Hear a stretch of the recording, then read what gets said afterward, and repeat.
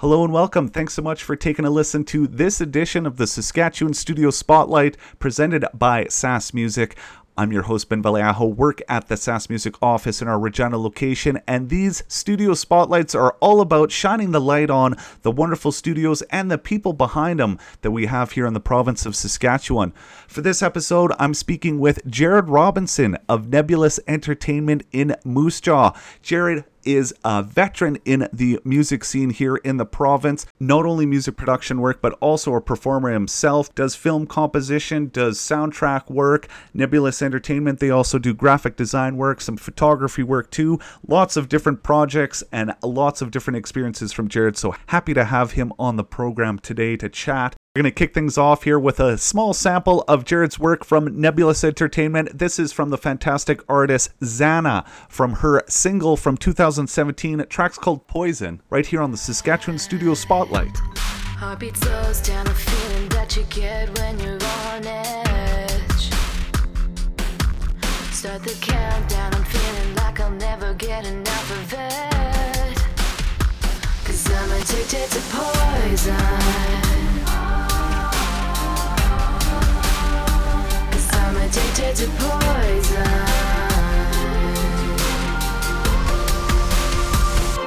Jared, how are you doing today, my man? Great. How are you? I'm doing great. Thanks so much for taking the time to chat with us about the studio and yourself. How did this all get started for you? How did this genesis of deciding to go into music production, putting together a home studio setup, how did that kind of come together for you in your mind? Well, music has always been a large part of my life. My parents put me into ear training when I was 4 years old, so it started early for me. Wow. And playing a lot of piano since then, and just kind of gravitating towards different melodies and learning what works and what doesn't work. And flash forward, I'm in a high school band with my twin brother. Did you know I had a twin brother? I don't think I did. No. Yeah, okay. Yeah. He's an awesome guy. He's way cooler than me, but, well, that's tough. That's tough. Yeah. So, we had a fun little band together and flash forward. What was really quick? What was the band name for that? The band name in high school was Rumpelwagen. All right. Big shout out to Rumpelwagen. Yeah, boy. Yeah. I haven't said that name in a long time, but yeah, it was so much fun. And I remember we played at the X and, in these talent competitions. So I ended up going to college to get some music education and joined a band within the first couple of weeks. And flash forward, less than a year later, and we were at the Juno Awards after being nominated for a Christian pop recording. So that was pretty wild. From there, we went on to be nominated for Best Pop Album of the Year at the Indies. And, it kind of started early, right? And then touring for about 8 years with a rock band. We recorded in a lot of different cities and with a lot of different producers. And I started thinking, I'm not sure if I would have recorded that way, although I respect the way that he did it, and it sounds great. But there's a few ways that I'd love to experiment with the way that you could engineer guitar. And it didn't take long before I was investing in my own equipment. And boy, I've been at it for, how old am I, Ben? I don't know. I guess I've been at it for over 20 years now. Which is yeah. So and the studio is always progressing. I haven't shut it down. I'm always looking for the next little piece of gear or an upgrade to a preamp that has a certain bit of color to it that I respect. And it's a constant journey. That's awesome, man. Yeah. And appreciate the sort of early beginnings and then how it switched that super early. Yeah. I guess going a little bit more philosophical with the studio too here. You mentioned a couple pieces of gear, and I definitely want to touch on that too. In terms of, like you said, you sort of watching over the shoulders of other producers while you were sort of on the music making side of things. How has your philosophy of recording kind of developed then a little bit? I know that's a bit of a bigger question, but yeah. The simple answer is I sort of you're figuring it out as you go. But I love the old world of the analog stuff, but that doesn't mean that I don't use some of the latest and greatest tools. But some of the producers that I've talked to in my career, I constantly hear something that sounds like, quote, "Do what works for you." And I find that really interesting, because there are some guys that are still working with cutting tape up and stuff. I don't think there's a lot of it anymore. And then you see these young guys that are making these great tracks out of their bedrooms. And so I think that, do what works for you, and just make the art that you're meant to make. As for me, I've got sort of a wide swath of things in the studio. I take quite a bit of pride with my channel strips that I love, with the microphones that I love. And at the end of all that, you're still slapping on a bunch of digital software and instrument software, and you're fixing things up to give it a sparkle. And, the irony of all that is, like, I've got the complete collection of software that is made to make digital sounds sound a little bit more colored with the analog sort of feeling of it, right? So I think people are starting to the way that those frequencies kind of connect with us. It's so important to have that saturated, sort of warm feeling. It gives magic. There's something that I say in the studio quite a bit, because often, and it's not their fault, I think it's great, because it just means that they love their craft. But you'll have artists that come in and want to talk about what makes this chord sound so unique, and I say, that's awesome. I'm glad that you know the math of it. Now let's make it magic. Nice. Yeah. So I think at the end of the day, you can have the most technical thing, but if it has no magic on it, and that's what I try to do. I try to bring in some of that magic. Nice. Okay. So then, wow. I really appreciate that answer, Jared. When building on that a bit, when you do a recording session, or when you get started in these projects with artists, then how do you meander or get to that magic? Then do you feel like what is a bit of that process for you with sitting down with these artists? Then, yeah. That's also a really complicated question. That's a big one, I know too. Yeah, because so many artists are so different, and you could have someone that is really into what it's going to take to bring a project to this place, and they know it's going to be a ton of work, and we're going to have to talk about everything, and it's going to be experimenting with sounds, and it's a big thing. Maybe they're doing a record and they have a month worth of studio time that they'd like to book. And then the next day I'll get a call on any given Tuesday by somebody that is asking if they can come into the studio for half an hour because they want to put a verse on a beat. So it's that's fine too, but it's just a different, almost kind of a different ecosystem of artists, and seeing. And it's the product of where they've come from and what they've seen and what's worked for them, and some of that stuff is really great. I love to sit and take the time to work with an artist and kind of talk about where they're coming from and where they want to go with it, and that way I can really feel like I'm part of the project, helping them build it from the ground up. So. Nice. Yeah. And like you say, definitely appreciate it in terms of the ecosystem's a good way to kind of put it. I mean, even if you trickle that down to different genres and stuff too, where artists are coming in with ideas of sounds or where those sounds come from. And those are different for each genre too, that way. So yeah, absolutely. Yeah. Awesome. Let's talk a little bit about, you mentioned the channel strips, you mentioned the analog and the digital there. Some favorite parts of the gear there, or like you said, you like the analog feel and that getting that magic, but you do have the virtual side of things too. Yeah, I lucked out on a couple of things. I ended up meeting somebody that worked for Universal Records, and I found out that he was getting rid of a couple of channel strips, a couple of Avalon amps that I revere as being that sound that I love. And, Nice. and so by the time, you run it through, Neumann microphone into that, preamp, compressor, and out into digital stuff, it's pretty wild that the signal chain just to get it to the computer, and then I still have about 1,000 options to tinker with it from there. And wow, I don't know how they do it, but it's wild. Some of the stuff out there is just so accurate. The more studios that are popping up, the more are relying on those digital tools. And I think that some of them are so great that like just kudos to the companies and the people that are learning how to use them properly. But literally the knobs on those virtual amps work the way that the real amps work most of the time.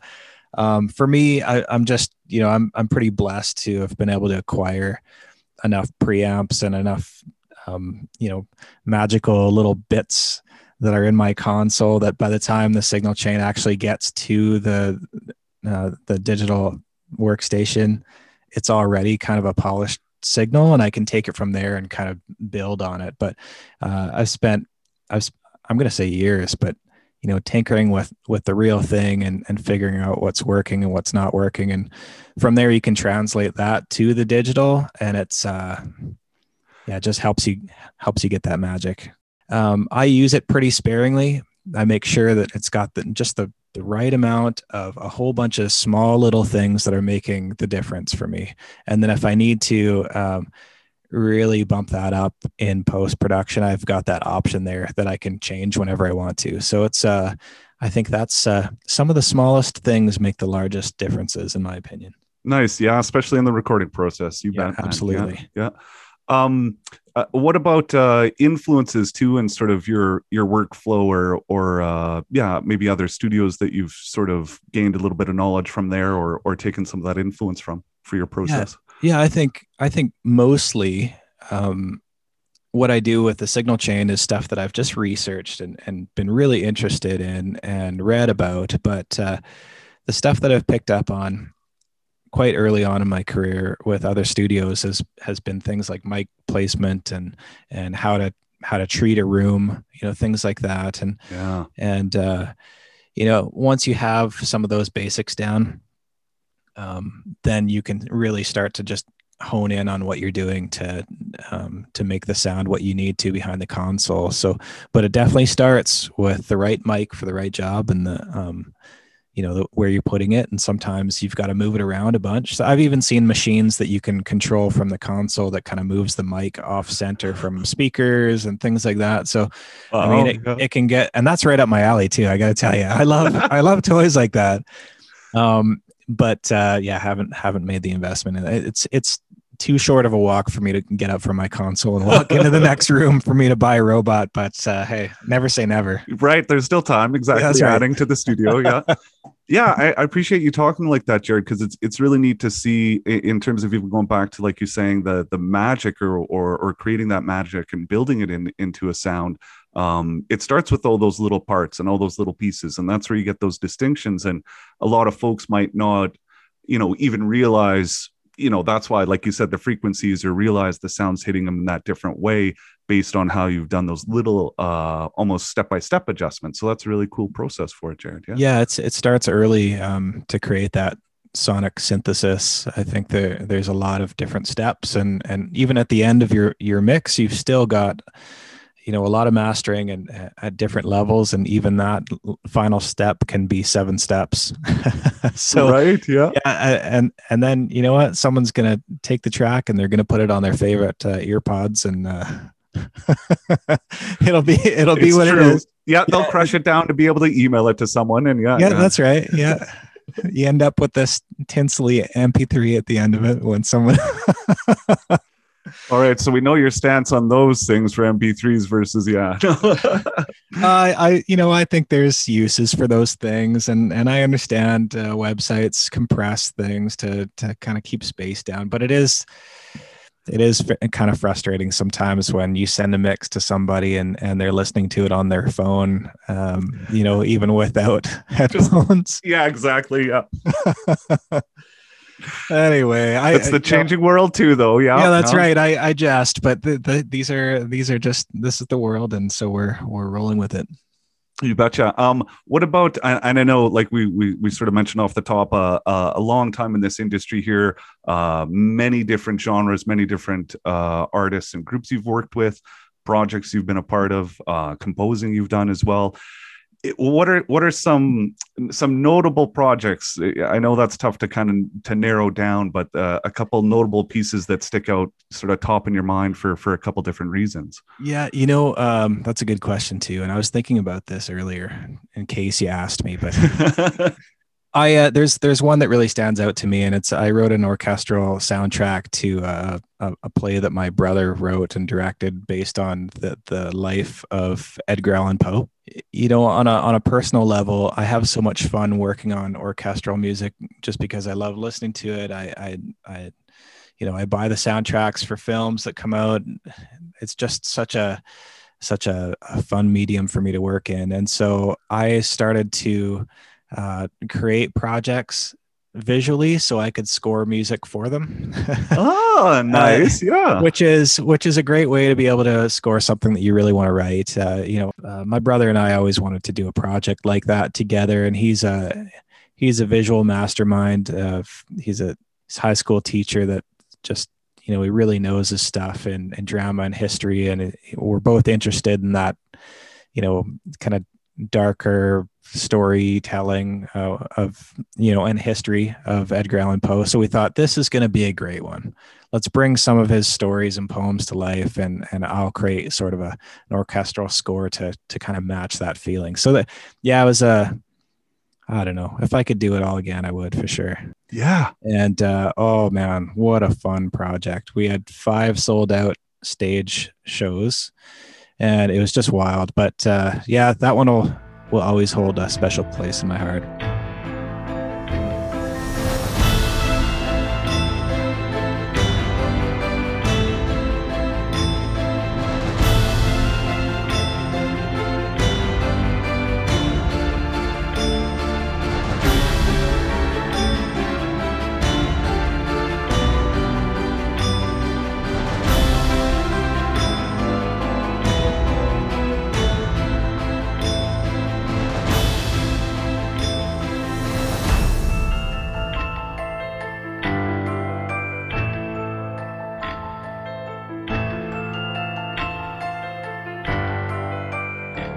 Just recently, here's another one. This is wild, but I play and produce this band with 3 other guys, the Scott Benson Band. Yeah. And, yeah. And it's an orchestral sort of rock, I guess you'd call it, a project with a fiddle or a violin leading the pack. So we had a song all of a sudden just take off. And I think through those social medias too. That's you were complaining before about, and now here it comes. Yeah, that's right. It all comes back. I think we've got over 100 million streams on TikTok, and we've reached over 10 million payable streams through like Spotify and a couple other sites. Wow. And so we had no idea. And then someone told us, hey, I think I just heard your song on UFC for a Conor McGregor announcement. So we had to look it up, and we were thinking, surely it just sounds like something like us, because we haven't really been active as a band for a few years.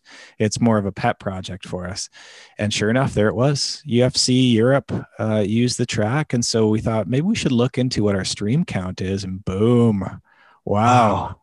They don't tell you when you reach 10 million Spotify streams. No notification sent to you or anything. No, you just have to look it up.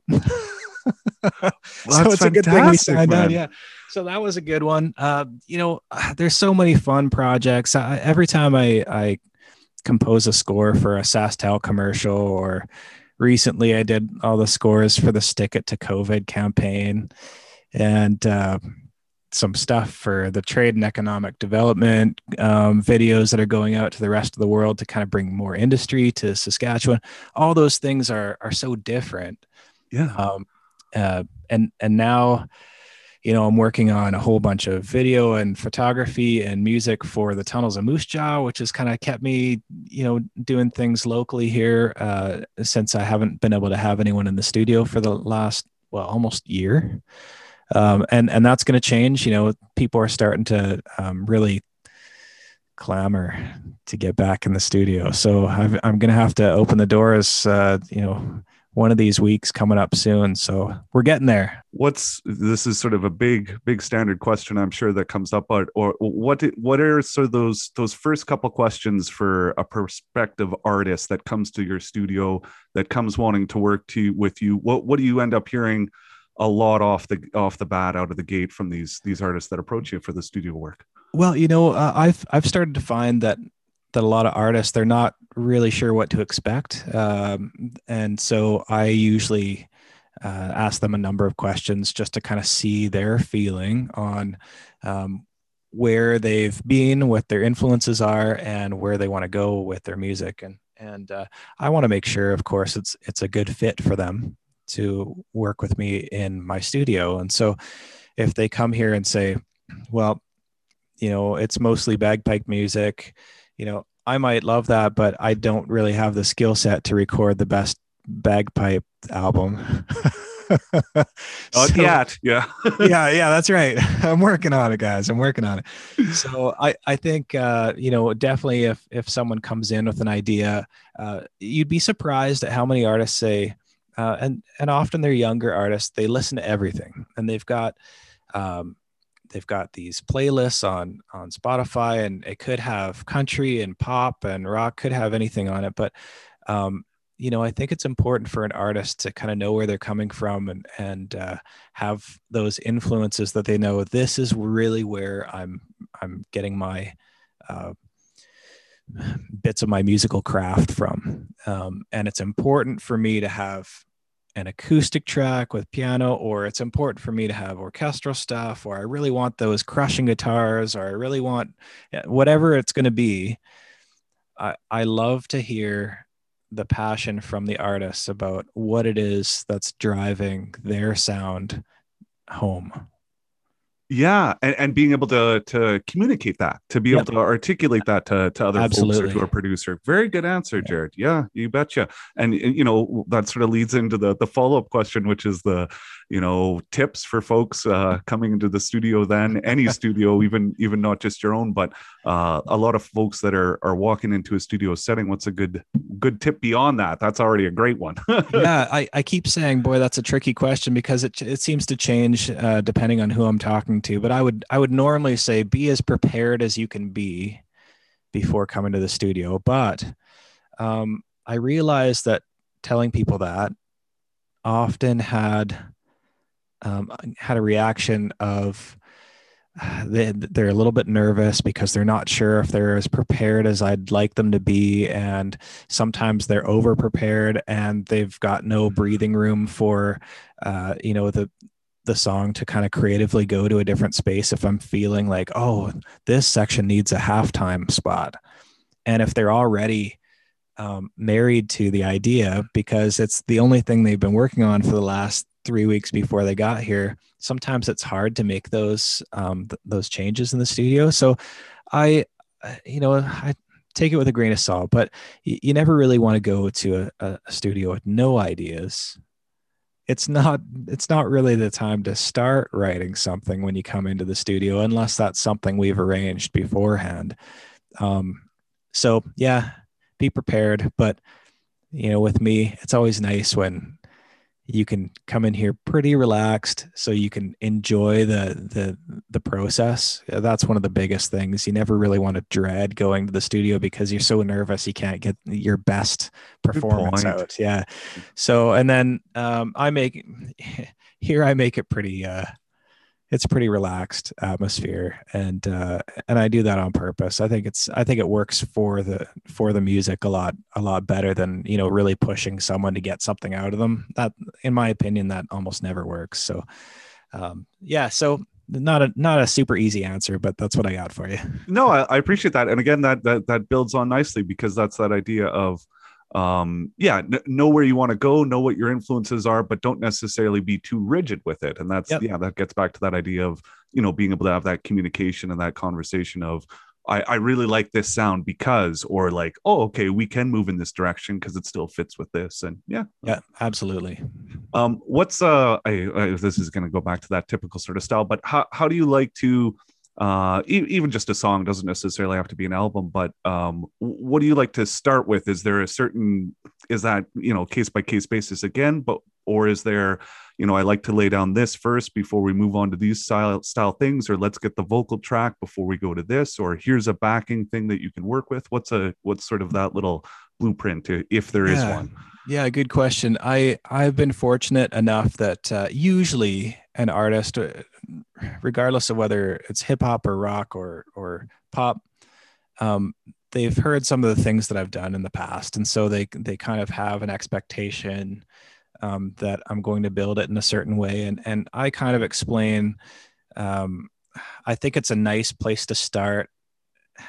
For me, not right in the studio here. I've got a baby grand piano upstairs, and sometimes we'll go up there and we'll sit there and I'll have them kind of sing through the song as I, plunk out the chord structure for them. Yeah. And often from there, we get an idea of what it's going to do tempo wise, and how we're going to build it up as, even if it's a rock song, sometimes it's still nice to have that bass on there. And by bass, I mean not bass, piano. But I track bass last. I think that it's sometimes it changes the perspective too. It's like, oh, this is a great song, and all it needed was a little bit of Ivories. That's cool though, man. Yeah, I wouldn't necessarily expect that, but it does make sense for sure. Yeah. From there, there might be some lyric changes that we can talk about early on, things like that, and then when we decide, okay, we're ready to start tracking this thing, I'll come down. I'll either play the guitar or the piano, or they'll have musicians with them that are going to do that, and then I'll usually do the percussion first. Drummers can really feel, their playing style, in my experience, will change a lot if there's, some energy on there. So depending on what the genre is, we might throw kind of a heavier guitar or something, or, distort drums to kind of give it a certain feeling so that their playing style comes out in a certain way on the track. And it's hard to really, you can usually feel in the beginning with their influences that we talk about, the way I'm going to shape the first little bit of how we're going to start recording together. And so it's interesting for me too, because it's not always the same thing. It'll change from artist to artist. So very cool in that way. Yeah, agreed. And like you say, sort of going back to that ecosystem talk too, then of changing up the style. And I appreciate what you say about then also helping create that energy for folks too, if that's what the song and if that's what the genre kind of needs, then to be able to help support that and provide that space to get the best performance from someone. For sure. Yeah, exactly. Awesome. Jared, I appreciate you taking your time. I especially these times, I could chat with you all afternoon if you were able to too. So I appreciate you being part of this community in this province and that attitude you bring to it too, Jared. That's awesome. Oh, thanks, Ben. Yeah, I appreciate it.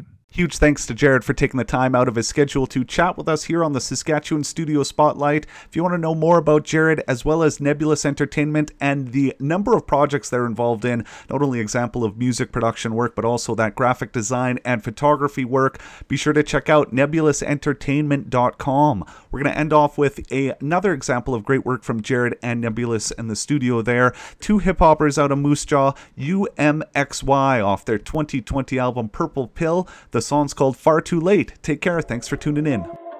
God's got a plan for your life. Best believe the devil does too. Everybody's got dreams, but it's mostly nightmares that come true. Fake friends never come through. Trust nobody else, just you. Two choices. Be careful how you choose. Two pills, one red, one blue.